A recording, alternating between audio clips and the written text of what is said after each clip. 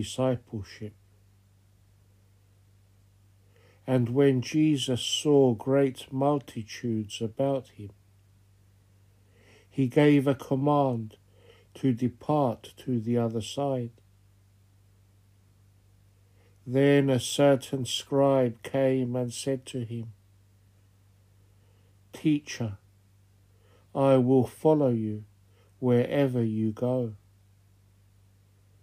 And Jesus said to him, "Foxes have holes, and birds of the air have nests, but the Son of Man has nowhere to lay his head."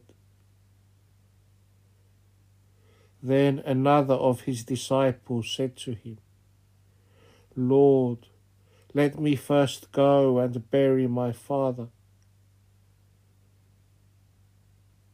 "Lord, let me first go and bury my father."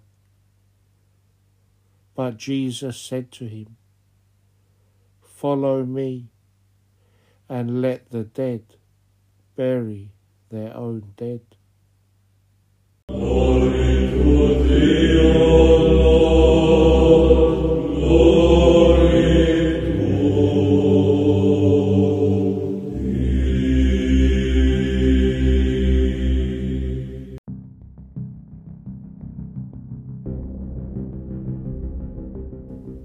The commentary.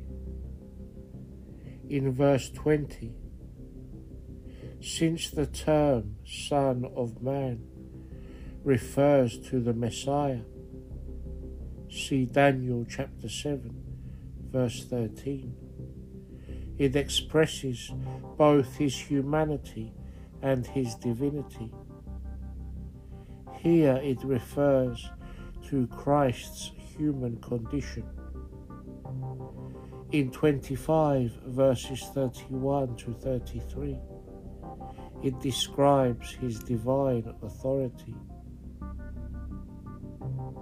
In verses 21 and 22, Jesus is not negating the command to honor parents, but is teaching us to put the things of the kingdom as the highest priority.